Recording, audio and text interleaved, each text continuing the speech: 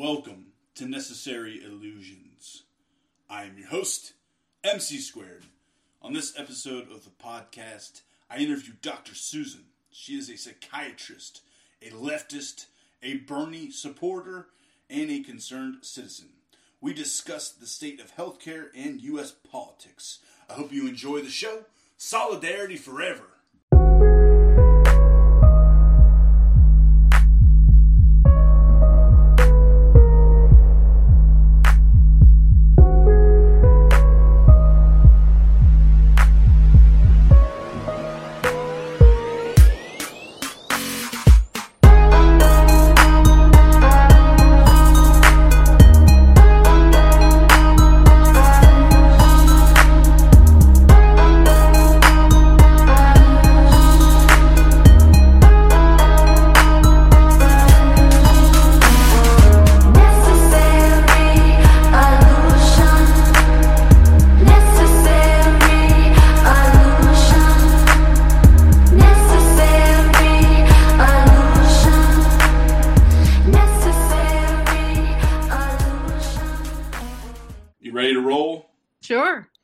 Dr. Susan, she's a psychiatrist coming to us live from South Carolina. Welcome.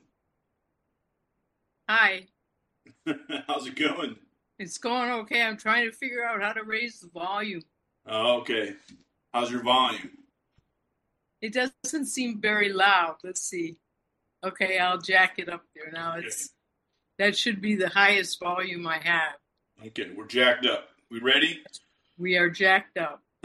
We're ready. We're jacked up. How's your weather down there in South Carolina? We're having a nice warm winter here in South Texas. Well, it's been funny because we had some cold days where it went down below freezing, and then it didn't get above like 50 in the afternoon. Today it was 60. Can't beat that. I love 60. Yeah, so this is like a normal day.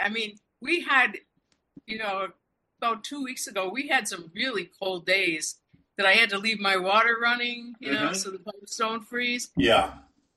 That is really, it seems to me that it's more normal to get really those cold days in March. Yeah.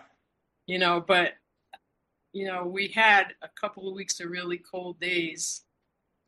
I'm in the southmost Texas. You can pretty much as far as you can go.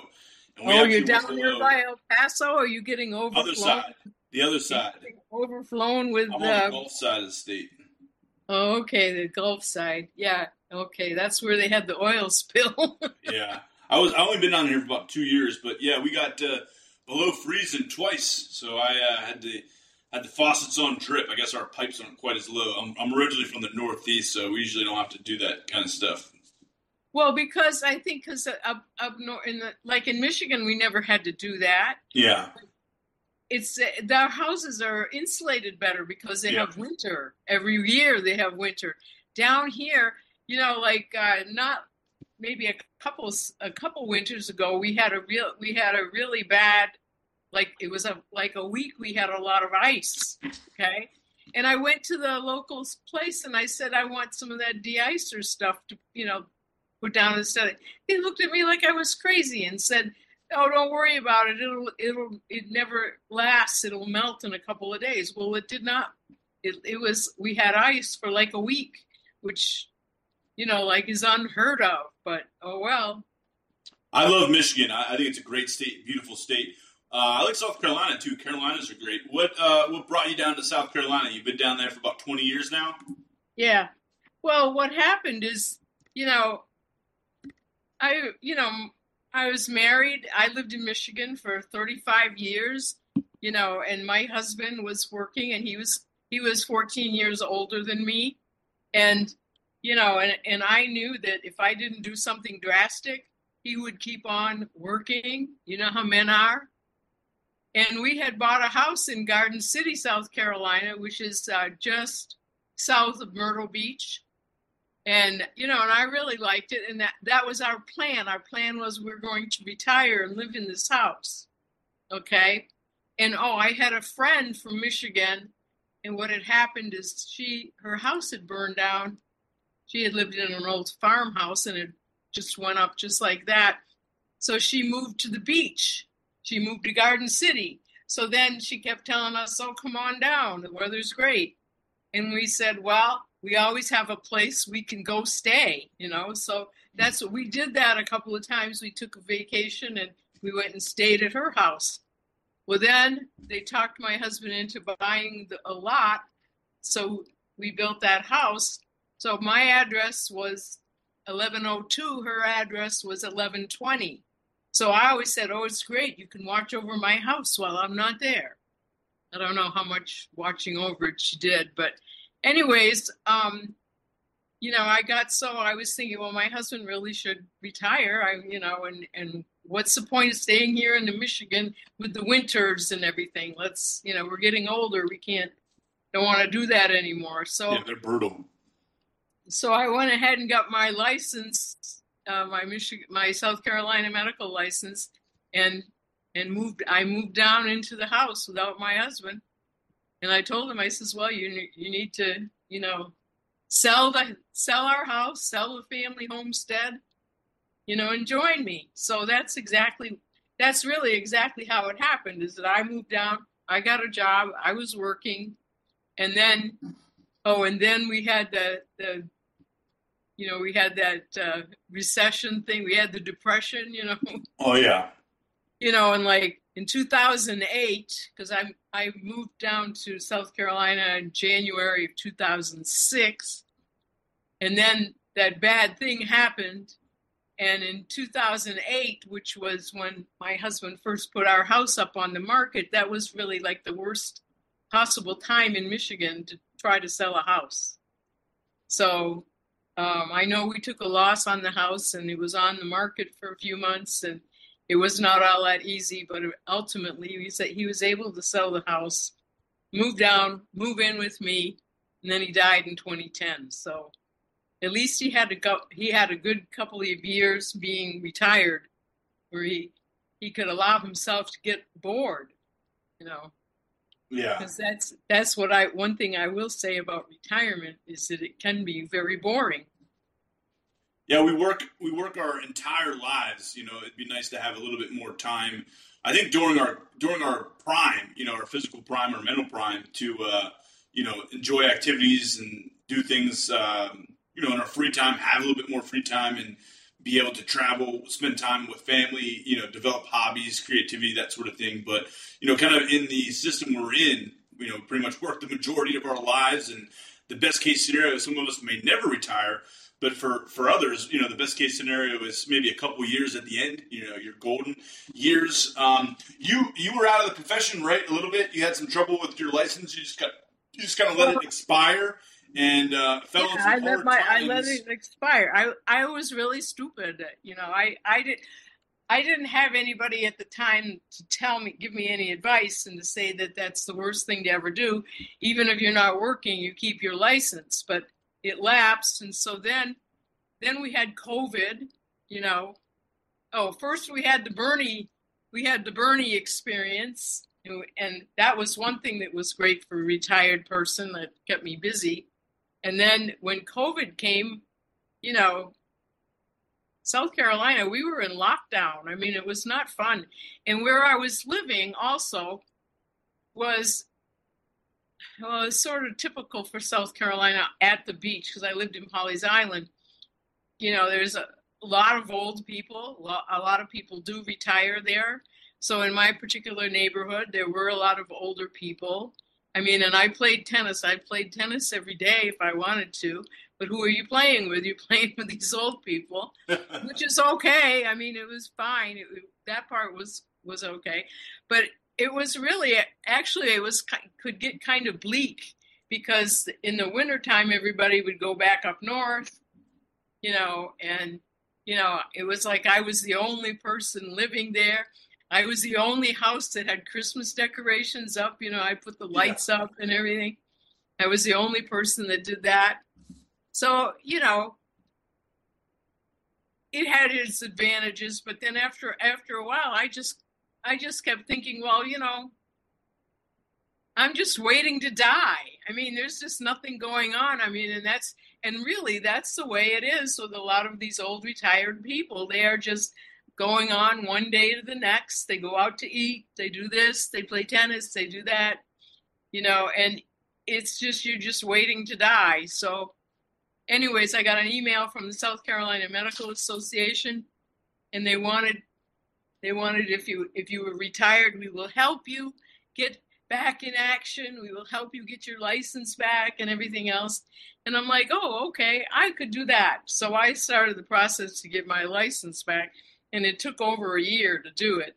But ultimately, I did get my license back. So now I'm just waiting to hear from, a job to get hired for. So what about people? So I think it's a great thing, to kind of stay active, mentally engaged. I mean, I hope it's more so for hobbies, and interests that motivate individuals. I'm in healthcare too, and that's one of the things I try to do is connect with people with their hobbies, things they like to do. And yeah, no doubt, with an older population, a lot of these people are just kind of sitting around, not really spending, taking advantage of their time, right? But I always had a lot of friends, and I made friends, but my husband, he didn't have any friends. Like most of his friends were like my friends, and if they had husbands, then their husband became his friend.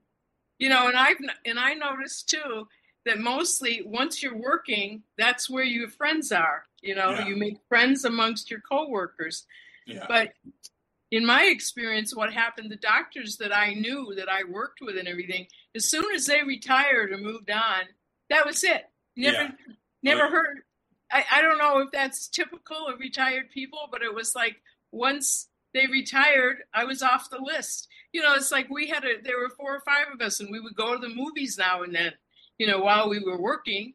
But once they started retiring, well, we didn't do that anymore. And yet they were still living in the same house. I mean, it's not like they moved away or something. So it's really kind of strange. So what about being compelled to work though? There's a lot of older Americans kind of forced to work for necessity. The welfare system, the safety nets in the United States, in our society, aren't very good. They're some of the most miserly programs in all of the industrialized world. And they, and the whole way the system is set up to be cruel to anybody that wants to sign up to get help. Yeah. Lots of paperwork, meetings, drug tests, all kinds of stuff, right? Right. A lot of these places say, "Oh, we're not going to give you any benefits unless you pass a drug test." Which really, what's that got to do with anything? Means testing, it's designed to be a pain in the ass. It's designed to drive people back into the workforce. It's designed to just irritate people so much with stupid meetings, paperwork, job interviews, drug tests, all this kind of stuff. It's designed to be like, hey, you know what? Working's not so bad. I'd rather do that than do all these stupid, application processes, right? That's what it seems like to me. Well, yeah. I mean, it's, it punishes people for being homeless. For being homeless. You were homeless for a little while. Why don't we talk about your personal experience? You were a medical doctor, obviously doing pretty well for yourself, and then you kind of got scammed. You were homeless for a little while. I'd love to talk about your experience and perhaps what you think about the safety nets and welfare programs that are available to individuals in this country. I never really gave it a thought. Okay. I was, I can't say when I was a kid, I can't say that we were wealthy, but as a kid, we always had enough to eat. My father was an accountant. He wore a suit and tie every day to work. We never wanted for anything, but I had 2 sisters. There were 3 girls, and it was understood if you ever got $1, if I was given $1 for my birthday or Christmas or something, it always went right into the bank for my college education. It was understood that we would all go to college. I think my mother was like panic. Oh, she had these girls and she wanted to make us all self-sufficient. she didn't want us to have to be supported by her, forever. I mean, I can understand her fear. But anyway, so, I left home, I got married. I didn't go to college until after I was married for the second time. And my husband begrudgingly did send me to college and pay for my medical school, which of course by now my parents thought that was wonderful because they didn't have to pay, And so I graduated. I have no student loans. I mean, I could do what I want, and really, I never really gave much thought to welfare or anything. And then when I was leaving Michigan, I know it was right before I left Michigan, I know that I had to go to Department of Social Services because they had to do a background check on me so I could work with children. So I mean, the questions were like, have you ever been arrested for child abuse? Have you ever been involved in any child? It was that kind of investigation, so that I got this document saying that I had been cleared. Okay.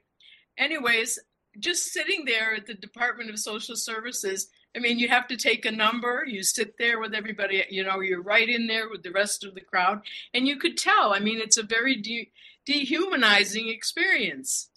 And then when your number is called, then you go see the person, and they're very bored. And then when they find out, oh, this person is a doctor, then their attitude immediately changes, and they go about and they do what, oh yeah, that's right. It was right before I did as a resident, I had to do 3 months at the Hawthorne Center, which was the inpatient adolescent unit. So I had to be cleared for that.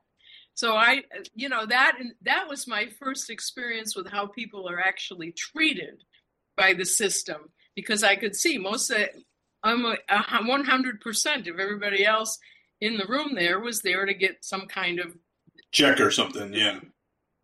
And then once I started working, and when I worked down here in South Carolina, I worked for the Department of Mental Health. And I could have, like in Michigan, I did some private practice. I worked in the prison. I went to nursing homes. I mean, I did a lot of different things. But really, I liked working for the state.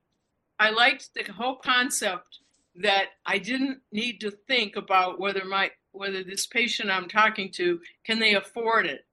Or how are they going to pay for this? Oh yeah, I mean, we're both in healthcare. It's a scandalous system. It's a system essentially owned and controlled by big pharma and the insurance companies, exactly. And they make the rules for everyone else to follow, even for the. That's right. That's so we exactly have to right. Ask them, is this procedure okay? Can we get this? That's right. It's prior authorization. Authorization. Yeah. Oh, so it's almost like they're dictating care, which is just absurd. But then that's true. However, but they get around that. They are not practicing medicine without a license. You may certainly have that procedure if you want it. You can get that medication if you want it. It's just we are not paying for it. Right. That's where they've got you. And of course, in the United States, bankruptcy for medical emergencies, that's the number one cause of bankruptcy. This is a phenomenon not seen in any other country in the world with a that is tragic. I don't understand why we're not all out in the streets over this. We're propagandized. They tell people like, oh, we're going to get this government healthcare program, and you're not going to be able to keep your doctor. They're going to send you somewhere. It's probably going to be some, quack, and you're not going to like that doctor. And, that's just the only option there is. And, of course, every other country in the world has figured it out, and you'll be able to keep your doctor. It's just, scare tactics. Well, yeah, the way that, I'm like, I'm a psychiatrist. The people I deal with, I can remember being called in by the lady at the desk telling me, Dr. Reg, your patient is here. You need to talk to him right now. This was somebody who did not have an appointment, but he was on my list. Yeah. Anyways, he was sitting in the waiting room, and they said, smoke is coming out of his ears. He's sitting there. He's talking to himself. He's getting obviously agitated about something, and you better come talk to him right this minute. What had happened? He had taken his prescription to get it filled, And the pharmacist has said, no, this is a medication that he'd been on for years. And really, trust me, you want him to have this medication. There is no way you want to say, oh, gee, you can't have it. We got to give you something cheaper. No, you want this guy to have his medication. Anyways, so that was why he was so, luckily for me, what did I do? I had some samples. I was able to give him samples and ask some of my friends there, you got any Zyprexa? So that we could give him something to, and then whatever, I really don't remember what we did next to get this prior authorization, but it's like, this is outrageous. Yeah. These companies can do this to people. Okay, it's bad enough that, they closed all the mental hospitals because the state doesn't want to be in the hospital business because it's not profitable.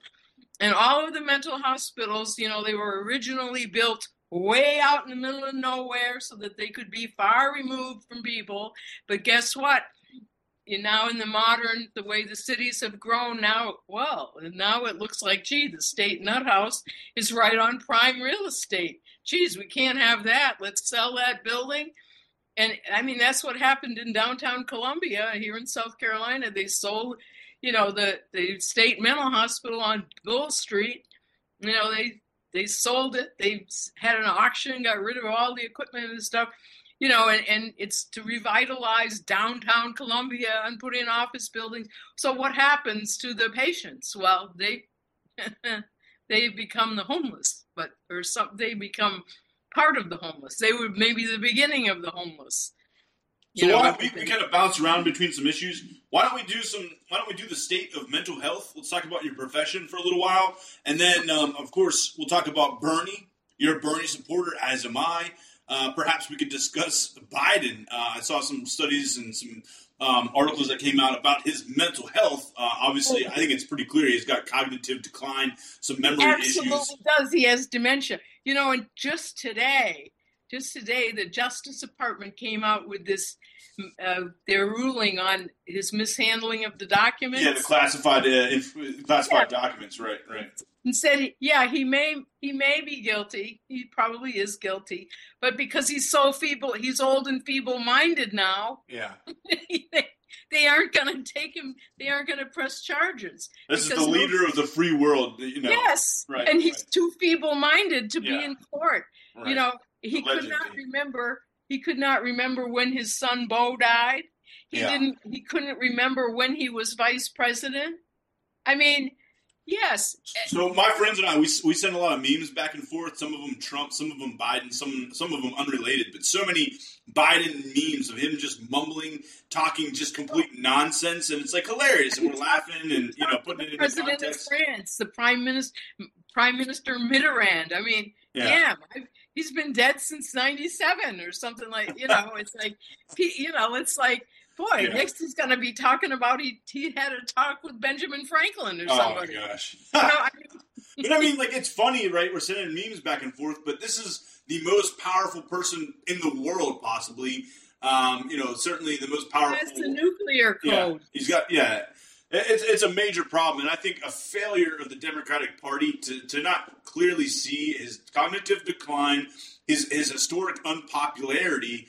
And yet, this is the candidate they're going to try to run out again. This is obviously the Democratic Party. I look at it this way. I can remember, I'm an older person, so I can remember in 1968, I was a McCarthy supporter. If you can remember Eugene McCarthy, I think he was from Minnesota. But that's when Lyndon Johnson said, I am not going to seek re-election because he was so unpopular because he wanted to keep sending American boys over to Vietnam, be the first one on your block. But LBJ, right? His domestic policy though was pretty left-leaning, right? He was pretty. Civil rights legislation and stuff, right? The civil rights movement. Yes, I think LBJ was a much better president than he's given credit for. Mm-hmm. And the whole war business. It's not like he started that war. How did anybody know what to do anyway? And he listens to the generals, and they tell him to do this and that. So that's what. I wasn't privy to a lot of that knowledge.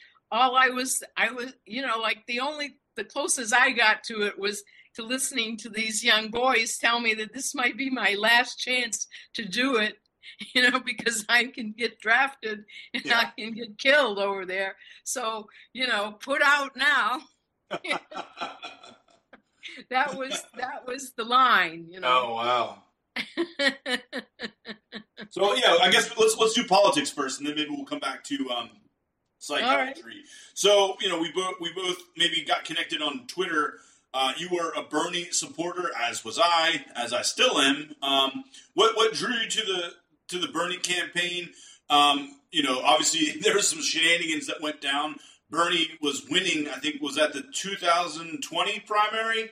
Yes. Yeah, he was winning. I think he was in first place. I think he was going to win. Out, right? I think he was going to win South Carolina, and then Jim Clyburn and Obama had to step in and get all the Democrats in line. I can't say I know everything, but I provided housing to Bernie volunteers. And those people were fantastic. Was this the same time when Biden said, "If you ain't black, if you don't vote for me"? That's right. Yeah, I think it was. I think it was then that if you don't, I don't know, then you ain't black. If you don't vote for me, then you're not black. Or it's a really stupid thing for him to say. And that's when he called you the pony soldier. You're whatever that, you're an ugly faced pony soldier, whatever that expression was. Like, where in the world did that ever come? Some outdated saying from 80 years ago.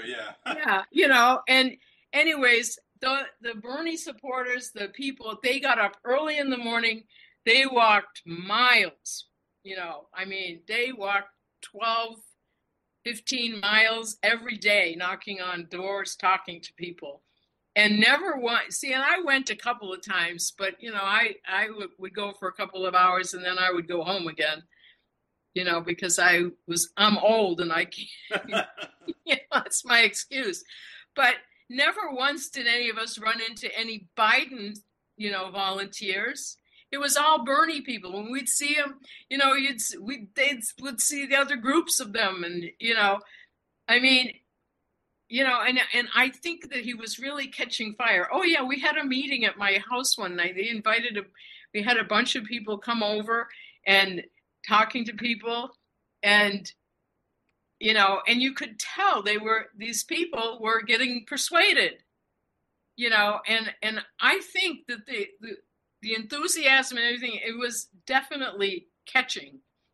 And really, I really thought that Bernie was going to win South Carolina, and I think the DNC thought so too. I think that's why they came down in a panic with Jim Clyburn for him to crack the whip and get all these black people in line and tell them to vote for Joe Biden, and I don't know if they did or not, or I would not be surprised either. I think you said you questioned it, right? You questioned if Biden even won the state from what you saw, boots on the ground and whatnot. You were surprised to see Biden take the state? That's right. And I think the only reason he was is because they came down and they interfered and they said you have to vote for Biden or else you're going to die, or whatever they said. And then I was really shocked when they announced that, that Biden won South Carolina. And then after that, everybody fell down. It was like the domino effect. Everybody after that, everyone endorsed Biden. Amy Klobuchar, everybody. Yeah. Yeah, the whole party fell in line behind Biden. It's amazing that was the person that they picked. But anyways, you could see even at that time, the man was, come on. If we all live, if any of us, if you live long enough, you're going to get dementia. It starts out with word finding. You have difficulty with naming and word finding. Yeah. And I see that in myself, like it's on the tip of my tongue. I can't remember that, like I have had more difficulty as I get older to remember stuff. Sure, it'll come to me later on, but I can see. And with Biden, it's a lot worse than that, though. It's just. Oh, yes, absolutely. It's much more progressive. That's right. He had cognitive decline, and I I mean, I thought at the time, his wife, what the hell's wrong with her? She was all gung ho and go, Joe, go. And I'm like, Power. this It's is easily. this I think is these people that run for office are easily corruptible by power. You know, all of them. Like remember when they came out? There was like a bunch. It was like more of a rumor. It was never like official. I bet like some of my friends that I think consider themselves liberal. Kind of like mainstream. Like, hey, Biden, this is going to be great. He's going to run for 4 years. He's a safe choice. He's going to beat Trump, and then they'll find someone new after those 4 years. I'm like, this is not a 4-year kind of run here. Like, Biden's going to stay in power as long as he can. This guy's absolutely. anybody, He's not going to give it up. No way. They're gonna. I mean, that's obvious to me that he's not gonna voluntarily. I knew it right away. I'm like, this is not a 4-year thing here. Biden's going to stay on power as long as he can. That's right. He's not going to let go. He is not. So that's why I think the DNC is criminal. I mean, I really have. The thing about it is both these political parties, both the DNC and the Republican Party, if they could fix the election, rig it, and get away with it and win, they would. So they like would, everyone says like the Republicans or Trump, this, that, or the other thing. The DNC is absolutely no better. They're funded by the same people. If they could rig the election and win it, they would do it. That's right. They just talk. They talk like they're nice guys. They talk like they love the people. They talk this and they talk that. But then their actions speak louder than words. I mean, I am so disgusted. I'm not going to vote. I have told them I'm not going to vote for another Democrat. I'm not voting for Joe Biden. I won't vote for Trump either. I'm either going to vote for Cornel West or I'm going to stay home. I think that's where a lot of people are. Is it even worth my time to go out and vote? I'm in a Republican state or red state, so I'm starting to think maybe not. But I also don't think that apathy is going to win any wars or win any battles on the left. You know what I mean? So I think if you think you're passionate about an election and you think that someone is worth voting for, or perhaps someone voting against, I say go out and do it. But unfortunately, I've come down with some apathy over the years, and just overall just disgusted with the entire political system. It is disgusting because, I mean, come on, the federal minimum wage is still $7. It's 15 years old. That means it can work now legally in most Republican states because it hasn't been raised in 15 years. It should be a national scandal. There's multiple scandals going on right now in this country, and that's one of them. That's right. I mean, that's a major disgrace. And like what was his excuse? His excuse was the parliamentarian. Well, parliamentarian, what a joke. I never even heard that term before, Yeah, well, George Bush had problems with the parliamentarian, and he fired the parliamentarian and got somebody else in there so that he could do whatever the hell it was he wanted to do. So, yeah, and I think one thing about the parliamentarian was scapegoated. It's kind of a figurehead type position. George W. Bush and the Republican Party easily got rid of the parliamentarian when they stood in the way of their agenda. I think the problem with the Biden administration and the Democrats is they have a lot of rhetoric about being in favor of the poor, the vulnerable, the working class, but that's all it is rhetoric. They work for the rich and powerful. Right down to it, they won't do anything. They didn't want to. They did. If they really wanted to, they could have. They could have got rid of the parliamentarian just like George W. Bush did. That's right. I know enough. I remember enough about LBJ that he was crude. And they didn't like his manners. He was from Texas. He was this, and he was a bully, and he told those senators, you're going to vote for this whether you want to or not, or your state won't get that bridge built, or your state, I mean, that's how you use power. And in Biden, he just wants to appease the Republicans. Yeah. I mean, he is a Republican. I mean, he wears a blue hat, right? But he pretty much is a Republican, it seems like. He is a Republican. He is an extreme far-right conservative. He is to the right of Ronald Reagan. I think so, too. And he's a practicing Catholic. And he said he doesn't believe in abortion on demand. What the hell does he mean by that? And then he said he thinks that Roe shouldn't have been overturned. And I'm like, come on, what do you mean? You're not. Does that mean that I'm supposed to walk in and say, please, doctor, would you please scrape this parasite out of me? Yeah. What are you supposed? I mean, it's a meaningless statement to say, oh, I'm against abortion on demand. Well, for heaven's sakes,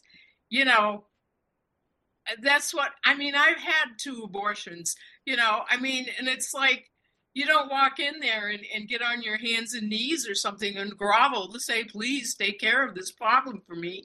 Both of the times that I went, I had a bunch of kids. I had 5 children, for heaven's sakes, and I say, I don't want another one. Everybody was very fine with that. No one questioned it. No one said anything. It's healthcare. I mean, I don't think it's a political issue. It's a healthcare issue, right?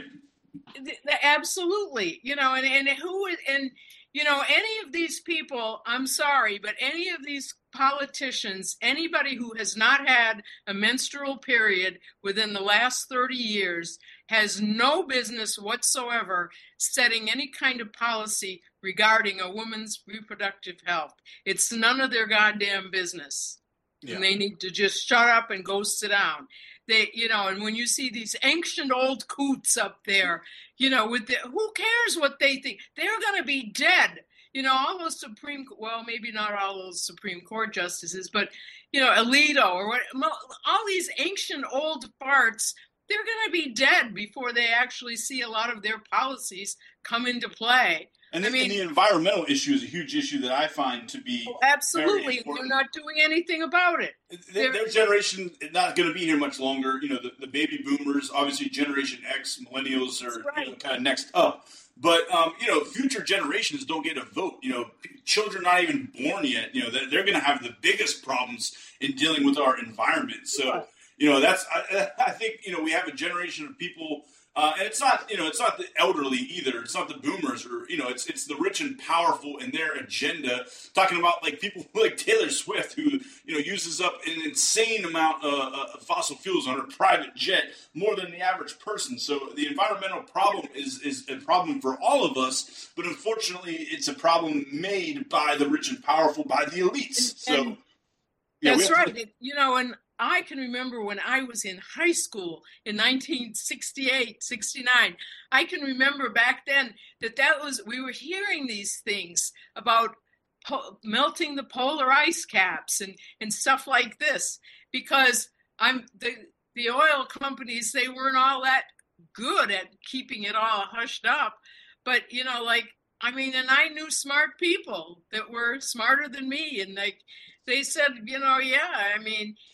it makes sense when you consider the amount of people there are and the number of cars and the combustion engine and all of this stuff and everything. For you to say that none of this is going to ever have an impact, you're just crazy. We dismantled. We had like public transportation in the United States. We had a rail system. And General Motors. Yeah, it was a social engineering project. Yeah, the USA and your Chevrolet. Highways. I remember that. Doris Day or whoever that person was, see the USA in your Chevrolet? Yeah. In Detroit, my husband, he said that when he was a kid, he could take for a nickel or whatever, he could get on the streetcar and ride the streetcar to the pool, to go swimming. We used to have those in Pittsburgh, too, where I was born and raised. We don't have those anymore. They're gone. That's right. It was electric cars. And he said he could go to the movie theater. He could, all these places he could go for a nickel, and his mother used to give it. That's what he said. His mother used to give him a quarter. And for the quarter, he could take the streetcar, go to the movies, and see the chapter or whatever, because they did chapters, and get some popcorn and a drink or whatever, and then come home again, all for 25 cents.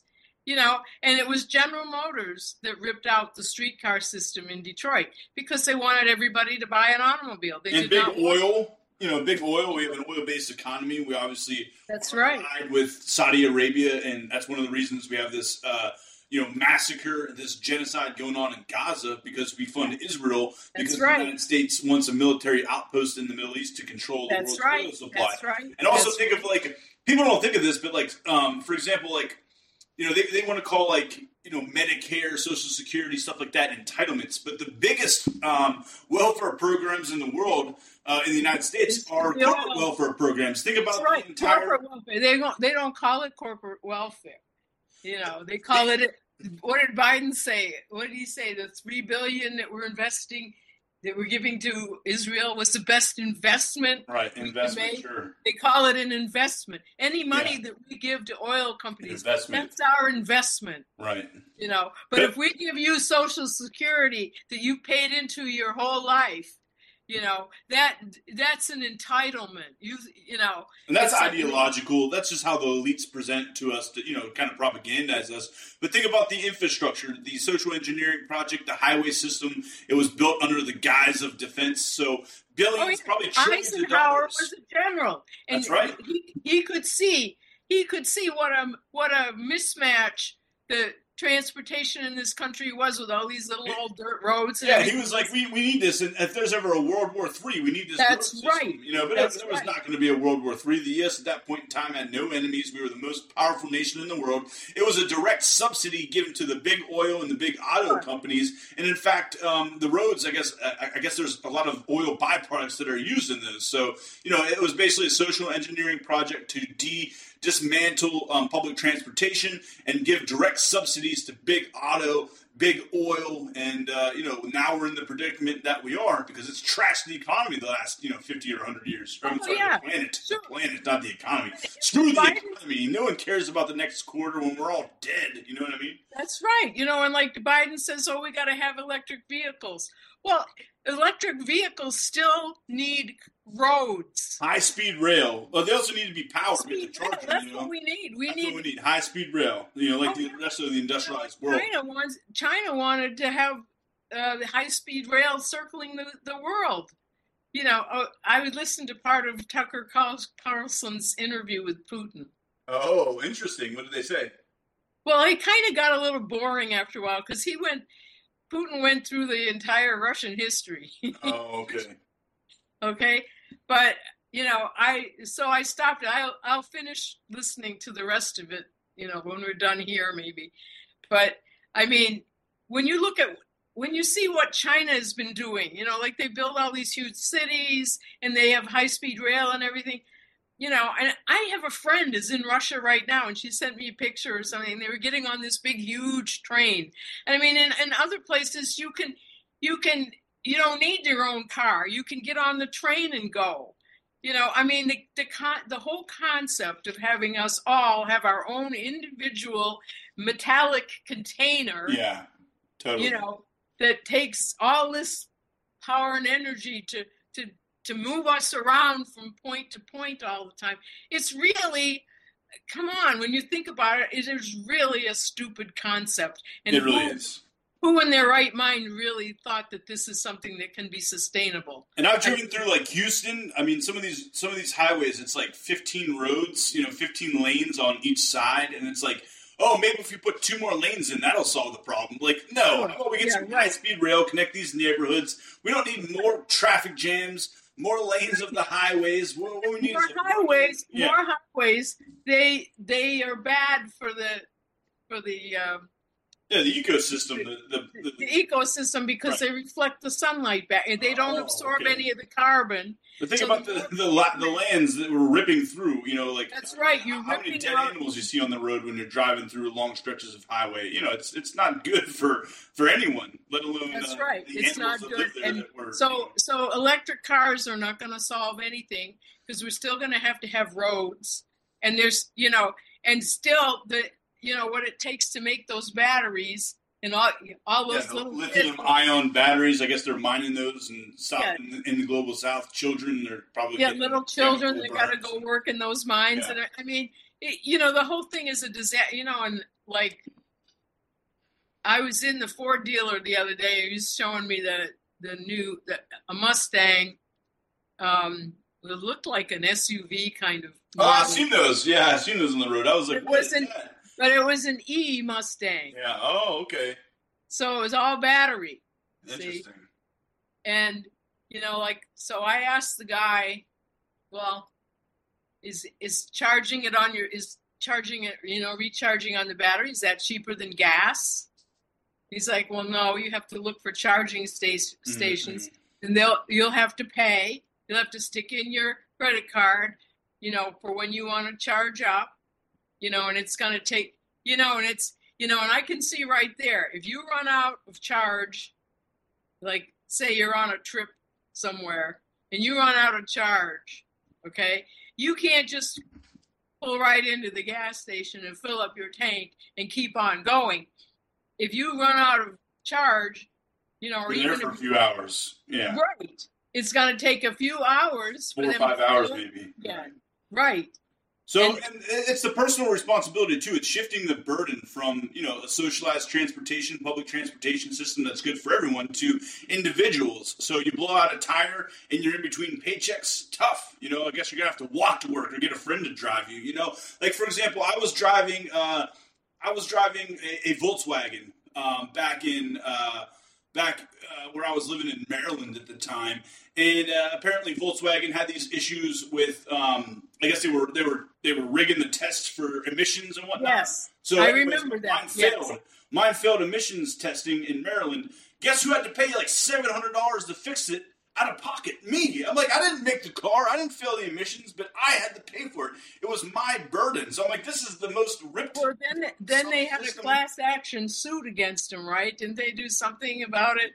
All I know is I had to pay $700 and some out of pocket to fix this bullshit. And I'm like, I didn't have anything to do with it. I wasn't scamming the tests. But that's what it does when capitalism puts personal responsibility on consumers instead of taking socialized risks and building a public infrastructure system that's good for everyone. You run over a pothole, you bend your rim, you blow out a tire in between paychecks. It's on you. That's right. It's on you. That's right. I agree. I mean, I think capitalism sucks. Capitalism sucks. Let's overthrow it. Let's go to Bernie just a little bit more, and then I'm going to get to the mental health aspect. We got to stay in touch. Let's keep talking again and do it again sometime. But what do you think about Bernie since, whatever it was, 2016 and 2020 elections? He's kind of, he's kind of high up, I guess, in the Democratic Party. He seems like he's an advisor to Biden. He seems pretty muzzled. He's not that revolutionary Bernie I remember of 4 or 5 years ago. What do you think about Bernie and what he's been up to since that election and since he lost South Carolina? Yeah, well, I think that if they didn't, I think they stole South Carolina away from him. I think he was going to win. I think if Clyburn hadn't come down and interfered, and Obama or whoever did it, and the Democratic Party elites, Democratic Party elites, whoever, if they had stayed out of it, I believe that Bernie would have won South Carolina, and I think, hands down, I am convinced Bernie could have beat Trump with no problem. I mean, Biden. Come on, Biden barely beat him. That was a real nail biter, that election. And Trump was historically unpopular, and Biden barely won. That's right. I also saw a statistic. I follow 538. I think Biden has the lowest approval rating. I think every other president that had an approval rating He's about the same level or lower lost the election. Right. So it's not looking good. I'm pretty sure. I think he has. I think he's going to lose. Could be a Trump landslide. Actually, I think he's losing. It might not be close. I think that right now. I think the way that it's going, I don't think Trump needs to do a thing and he'll win by a landslide. I think if you remember when during the last campaign when they were campaigning for Medicare for all, and Trump said we're gonna repeal and replace Obamacare because it's so terrible. And I'm like, yes, do that. And Trump said he's gonna make even better health care. This is after he got elected. And it was Mitch McConnell shut him down on that. Yeah, Trump. I think if Trump is further left than Biden. Yeah, I think Trump. I think Trump's pretty independent. I think he kind of does his own thing.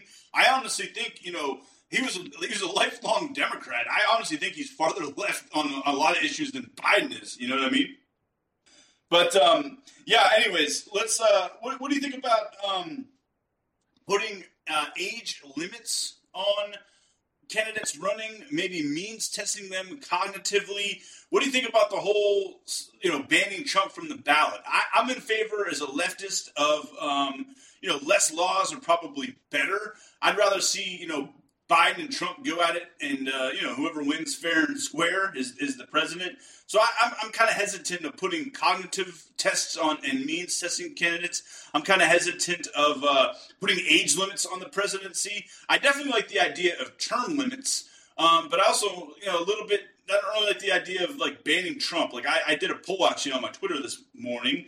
I'd say if you're going to ban Trump, ban Biden too. Why not just get them both out of here? Yeah, I don't agree with keeping his name off the ballot. The way I look at it, he hasn't been convicted of anything. Okay, you can talk all day long. Yeah, he's a criminal. He did a lot of bad things. He did this. He did that. He cheated on his wife. I mean. The man is an evil bastard. Okay, I hate him or whatever. He sucks. I don't want either of these two president. But yeah, I don't think there's anything that he did that he should be removed from the ballot from, That's right. I think until he's convicted in a court of law, and if that happens, then I'm fine with it. Yeah. That's right. If he got convicted of something, then it's a different story. Then I think isn't it Colorado? Colorado said he can't be. They determined that, he's guilty, so we're not going to let him on the ballot. I think that's just totally wrong. I mean, I just think it goes against what... That's going to radicalize more people that are on the right and moderates, I think. You know what I mean? The Democrats are going to be like, hey, if we can't beat him, let's just make it illegal for him to run. And I think like... And who is pushing for this is the Democrats. So I think they need to sit down and shut up. Really, the same people, and you can talk about the Cornel West campaign a little bit before we get into mental health. These are the same people that want to keep third parties off the ballot, right? These are the same people that want to keep Cornel West off the ballot. I am so sick of hearing them talk about third party, and it's Ralph Nader was the one that gave us Trump or George Bush or whatever. Come on, I'm so sick of. What the hell are they afraid of? Every other country out there has more than one party. What's wrong? The more the merrier. I mean, that doesn't mean they're going to get elected. I think that they're in favor of real democracy. They don't want real democracy. They want to maintain their little place on the ballot. There's two places on the ballot. They want to keep theirs, and they want to keep. In fact, they even fund far right Republicans. That's come out that a lot of DNC candidates. That's where the money's going.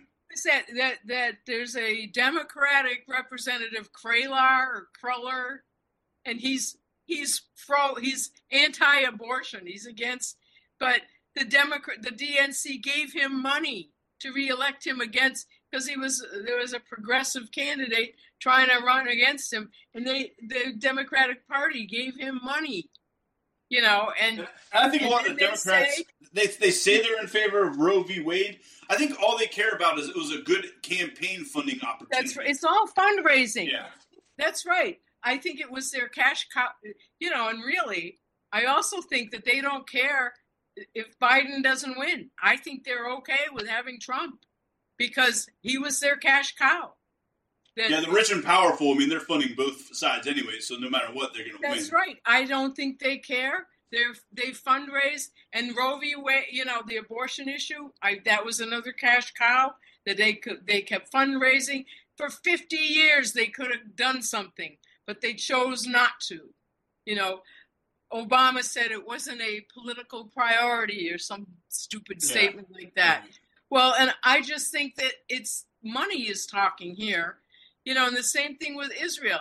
I think that they're all corrupt. They're all getting money from Israel and AIPAC. That, it has to be reported. And what is that? There's a website you can go and you can see all the money that all these guys collected. I think that's meaningless. Sure, they have to report something. Yeah, because, who was it? It's Joe Biden that got the most money from AIPAC, right? $4 million or something. But that doesn't count all the money that they're getting under the table. Come on, I wasn't born yesterday. I know how it works. Okay, let's transition. We did a lot of politics here. I'd love to talk with you again sometime, catch up. We got about, 15 minutes or so to go here. Let's talk about mental health, the state of mental health in America. You said you worked in the prison system. That's awesome. I think that's very admirable. Oh, I like think those are some of the most vulnerable people in the United States. Slavery was never abolished completely. We have slave labor going on right now. Because they work for 10 cents an hour. And but if they want to buy Texas, I think zero. I don't think you get paid at all here in Texas. I think $0 for prison labor, I believe. Well, I know that in Michigan that they got like 10 cents an hour. But then if they went to the commissary to buy a tube of toothpaste, well, then they actually would pay more for that tube of toothpaste than what I would pay just running up to CVS. And the phone company, oh man, what a real ripoff that was. They would charge the prisoner. The prisoner might be real happy. I just bought a phone card, okay? So I can charge all my phone. I can use the phone card to make these calls. Well, if you're on the receiving end of that call, guess what? They're charging you as well. So it's like they're double dipping. And what can anybody do? Nothing. What a scheme! Yeah, what a scheme. Yeah, I mean, because they're prisoners, so they're vulnerable. They are, they have no wealth, they have almost no power, no rights, so they can do. Nobody represents them, right. And then. Look what happened in Florida when they finally got voting right. They said, yeah, okay, they'll let the felons vote. And then what happened? They said, okay, no, you can't vote unless you pay up all your court costs first. What is that? I mean, that is just so horrible. That's going right back to the colonial America. I mean, only rich white property owners could vote at the time. So it's basically a poll tax. That's what right. Poll tax. That's right. I mean, it's just, to me, it's like so egregiously wrong. I think we all should be out in the streets ready to overthrow the government. I mean, I'll be right behind you. I think the best thing would be universal basic income. We talked about means testing. Yeah, yes, I believe it. Just give people money. You know what I mean? Just give them money. That's right. That's how you help poor people. You give them money. And there should be housing for everybody. Everybody should have a place to live. Housing should be a human right, just like education, just like healthcare. Absolutely. And I mean, it is a horrible. I mean, I feel bad knowing that there are kids that go to school without breakfast. And if they don't get a meal at school, then they don't get any. You can't graduate with lunch debt. I just saw Arby's spend something like, I don't know, was it like $60 million buying up a bunch of school lunch debt as like some sort of, public relations exercise? That's disgusting. Why do we have it is disgusting. Tens of millions of dollars of lunch debt? Get rid of that shit. We're the richest country in world history. There should not be one child with any all debt here. Oh, there should not be one child that has to go to bed hungry.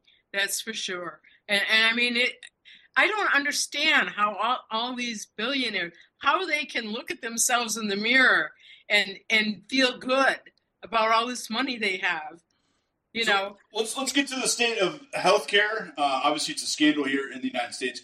But mental health, you had mentioned a lot of the state mental hospitals, have been essentially like closed down and whatnot. So what's the state of mental health as a psychiatrist here in the United States? I remember, too, a time when I guess there was mental health facilities and whatnot. Are they just, now basically just a wing of the hospital, or how's that working? I mean, I guess most of the infrastructure of the mental health system has been kind of changed over the last few decades. Talk about it. I don't think it's changed. It just, everything is cut back. In South Carolina, mental health is the first thing that gets cut when they do budget cuts.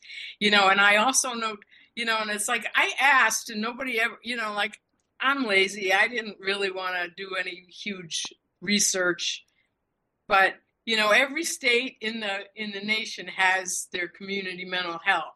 See, in South Carolina, every county has a mental health center, okay? And I know from working in them that if they didn't have to do it, they would close them down in a heartbeat, But there has to be a federal law somehow that says they have to do it. Now, different clinics do different things. I saw mostly children, and I really think that South Carolina had a terrific idea on what they do for children. They put the counselors in the schools. So the counselor can come to me, and the counselor can tell me about this kid. What's going on with this kid? Okay. And then the mother would come in and bring the kid in. And of course, mothers always have their own story to tell. So anyways, and then if something happened, or, like the counselor could come to me and say, and this kid just got kicked out of school, or different things that happen. So it was really good. Well, of course, then their funding, they cut their funding. And then what a lot of the counties started doing, the counties started to have counselors too in the school to see the kids, which, okay, that's a great idea. But then they had no doctor. You see, I mean, the way we had it, sure, every kid I saw didn't get medication. That's for sure. There were times that I could clearly see, yes, this kid could do with some counseling for a while, and then that would be the end of it. Not everybody gets medication, but those who do, well, they got a doctor has to prescribe it. So these schools that cut out the state counselors, and I could never understand the politics that was going on involved, but I know that whenever you're in a situation and things seem to be really screwy and nothing seems to make any sense, the bottom line is always money. So either this funding got cut, so that program is gone. So, whatever it's left is what could get paid for. So when it comes to children in the system, the children are the last ones to get anything. And the state, they were mandated, and when I asked, I was a troublemaker, and I would ask, they essentially told me that they are mandated to take care of chronically mentally ill people who had been in the state mental hospital and had been, discharged to the community, to their family, they had to resurrect some kind of family member of somehow, okay, that they could live with, okay, and then, the medicine is just so great. All they have to do is keep taking their medication, and they'll be normal, and they'll be able to live in society, and everything will be fine. And we don't need any mental hospitals. That was the whole premise. We don't need them to stay in the hospital. All they need to do is keep taking their medication. Well, what do you think happens? As soon as you're given your free rights again, as soon as you're out of there, and you don't have a Nurse Ratched standing there giving you your pills, what do you think they do? Well, nobody wants to take those pills. So of course, then you get a lot of crisis situation where people will go off their medication. But now what happens, see, if somebody comes in and they're psychotic or suicidal or something, what do? We send them we want them hospitalized, okay? So we send them to the local emergency room, and they will stay there at the local emergency room until such time as, in South Carolina, they still have a couple of mental hospitals. Very, very hard to get in there. And everything is just short term, but they will languish in the local emergency room until such time as the bed will open up. So then they get schlepped there, and that's the end of that. A lot of times, what will happen is after languishing in the local emergency room, which of course no one wants them there, none of the staff of the emergency room wants to take care of these people, okay? So you have that to deal with. But after languishing there for a couple of days, a lot of times these people will just get up and say, well, I'm not suicidal anymore. I'm fine. I can go home, or I'm not crazy anymore. So discharge, so they're able to convince somebody that they're fit to go home. So then that's usually the disposition of most of these people, is that the whole system gets tired of them. So they schlep them out of there. Yeah. Yeah. I just want to talk about for the last few minutes here, your philosophy of mental health. I think it was very interesting on the pre-call that we discussed. I like philosophy, science, politics. That's kind of like the meat and potatoes of this podcast. So let's hit some philosophy stuff. mental health. Generally, as a mental health practitioner, as a professional, it's normal to be sad. It's normal to have feelings of being down. Maybe something doesn't go your way. Maybe you twisted your ankle, or your dog ran away, or you lost your job. These are all things that happen. Your job, a lot of it is, it's through the capitalism system too. Your job expects certain things out of you, and they don't cut you any slack. And if your job is making you down and depressed, I'm not exactly sure how it all works with productivity and all of that other stuff. I'm all in favor of good mental health. Don't get me wrong. I believe in, in things to be done to promote mental health. Unfortunately, in this world we live in, it's become medicalized. It's like people are struggling. They're having trouble. They don't have enough time off. They don't have enough time to see their family. That's right. They're having to make decisions on the medications they take, or maybe putting food on the table, or they're stressed out because they don't have health care. Maybe they're a gig worker, and they have to work 3 or 4 or 5 jobs. So I think a lot of people are misdiagnosed with depression and stuff like that, when really we're just in a shitty economic system, and everyone's really struggling, and people don't know where to turn, and we don't have a functioning welfare state. We don't have safety nets, so people are struggling, and there's no options for them. So that makes me depressed sometimes too, just thinking about it. I'm pretty privileged. When you're in that kind of a situation, sure. If I had $60 right now, I'd go out and get myself a gun, and end it all, So, yeah, I can...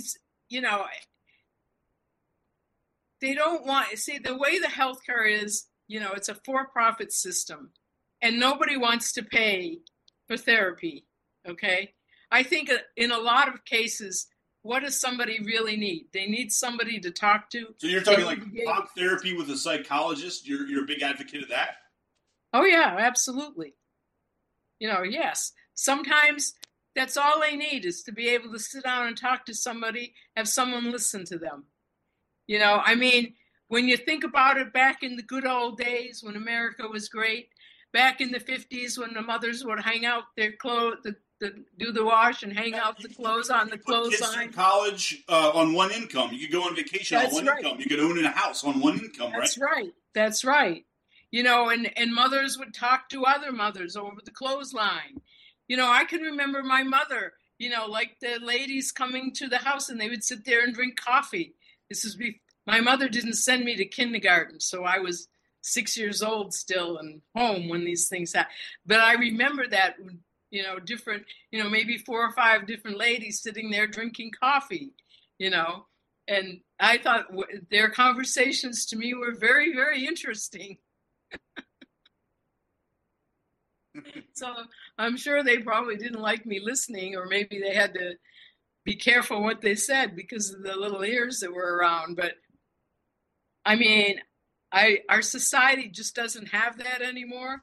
I also think there's a big difference between like good health, right, and lack of disease. Like I think the model in capitalism is, you have a disease, let's treat it, But there's no reimbursement for a good conversation and advice, like, hey, go exercise, get to bed, get some good sleep, go ahead and do a little bit better with your nutrition, eat fresh foods and whatnot. You know what I mean? There's not great reimbursement for that kind of stuff. Even with the good insurance, everything is limited. They'll give you 5 sessions with a therapist. That even hospital days, they are numbered and counted. You can't have more than this many hospital days. And these are people with suits and spreadsheets, trying to figure this out. These are profit motives, not medical doctors and practitioners. That's right. Our system, it's just egregiously wrong. That medicine is not something that should have ever been a for-profit business. And I think the same for education. We have this $2 trillion education problem. The same with the education. Sure. Nobody wants to spend it. They just,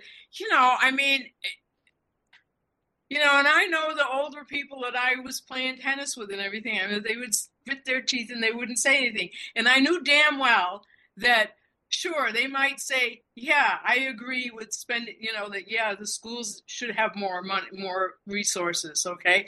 But there's no way they want to pay higher taxes. That's their fear. That's their thing. Because we know the money, though, does it go to the schools? Does it go to healthcare, or does it go to Israel to carry out genocide, or Ukraine? You know what I mean? Right. Now it is. Is it even going to our roads and schools? Where is it going exactly? I don't understand why Genocide Joe thinks that what he's doing in Israel is going to be a good thing for his reelection. It's an investment, Dr. Susan. It's an investment. Oh, yeah, right. Real investment. I'm like, I know that $20 billion could end homelessness in this country. Right now, no doubt. Right now. There's a problem of will. There's plenty of money to go around. The problem is... Well, plenty of money to go for war. If they want to have a war. And Janet Yellen said, yes, we can afford 2 wars going on at the same time.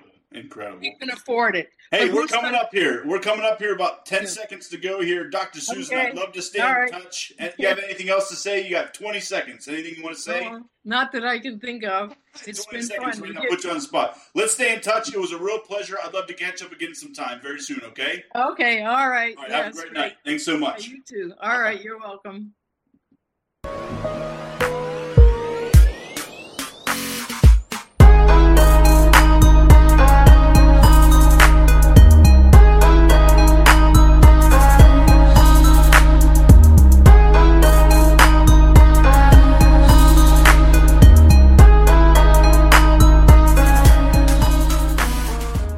Thank you for listening to Necessary Illusions.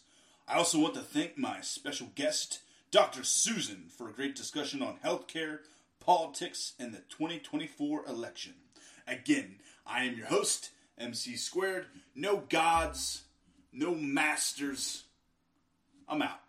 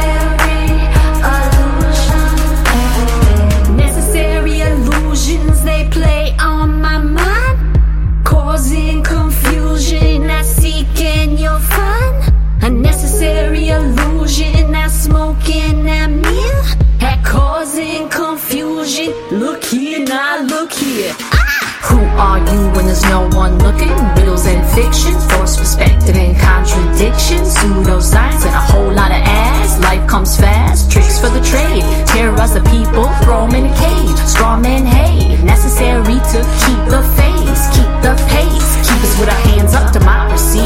The rich are leading the propaganda. They kicking that sand up, can't see. Got us fucked up, but we gotta get paid. Avoid an escape, hope through a fantasy. Snapped out of luck and I slapped on a filter. Still stay rough, cause it's baked in the cake. Tweaking my recipe, illusion get the best of me. Call it necessity. Necessary illusions, they play on my mind, causing confusion, not seeking your fun.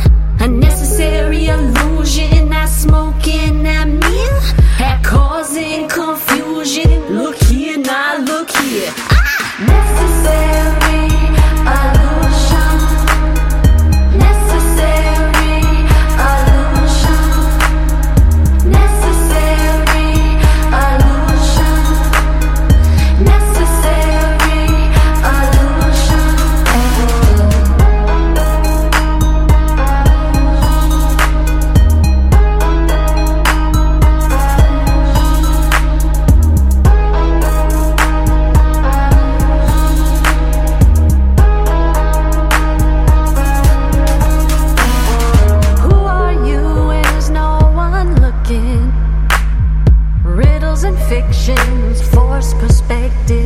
contradiction,